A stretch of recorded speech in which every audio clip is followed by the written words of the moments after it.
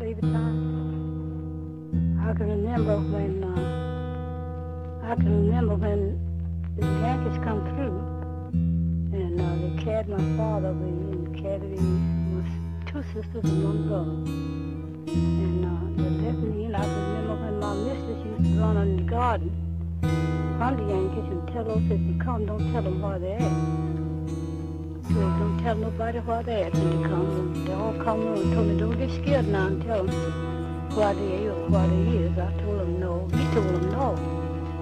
And when they come and ask for them, I told them I didn't know where they was. They was in the woods. And they was at the house. And my father, when my father was there, he let away with the Yankees and carried two girls and one son, the oldest one. Carried them with him. And they beat the Yankees. And I can remember that. And my old missus was named Miss Hill. And the master was named Mr. Frank Irvis. Mr. Frank Irvis. Yes, so they treat me nice. They treat me nice as they could treat me. And then after they left, after they died, then I was still here, and I'm here until yet. And the white folks all been treating me mighty nice ever since it knew. They treat me all now. It knows me. They treat me nice.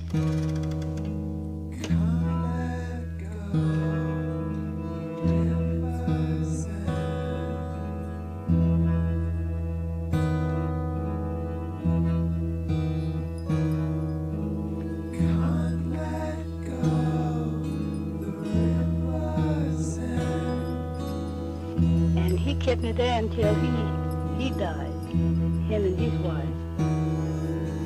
Can't let go the river's end.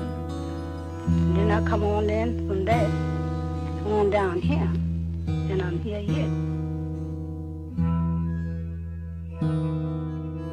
Any my food to eat, any clothes to wear. They didn't treat me just as nice as they can. I can't find no fault. Pretty happy then. Yes, sir.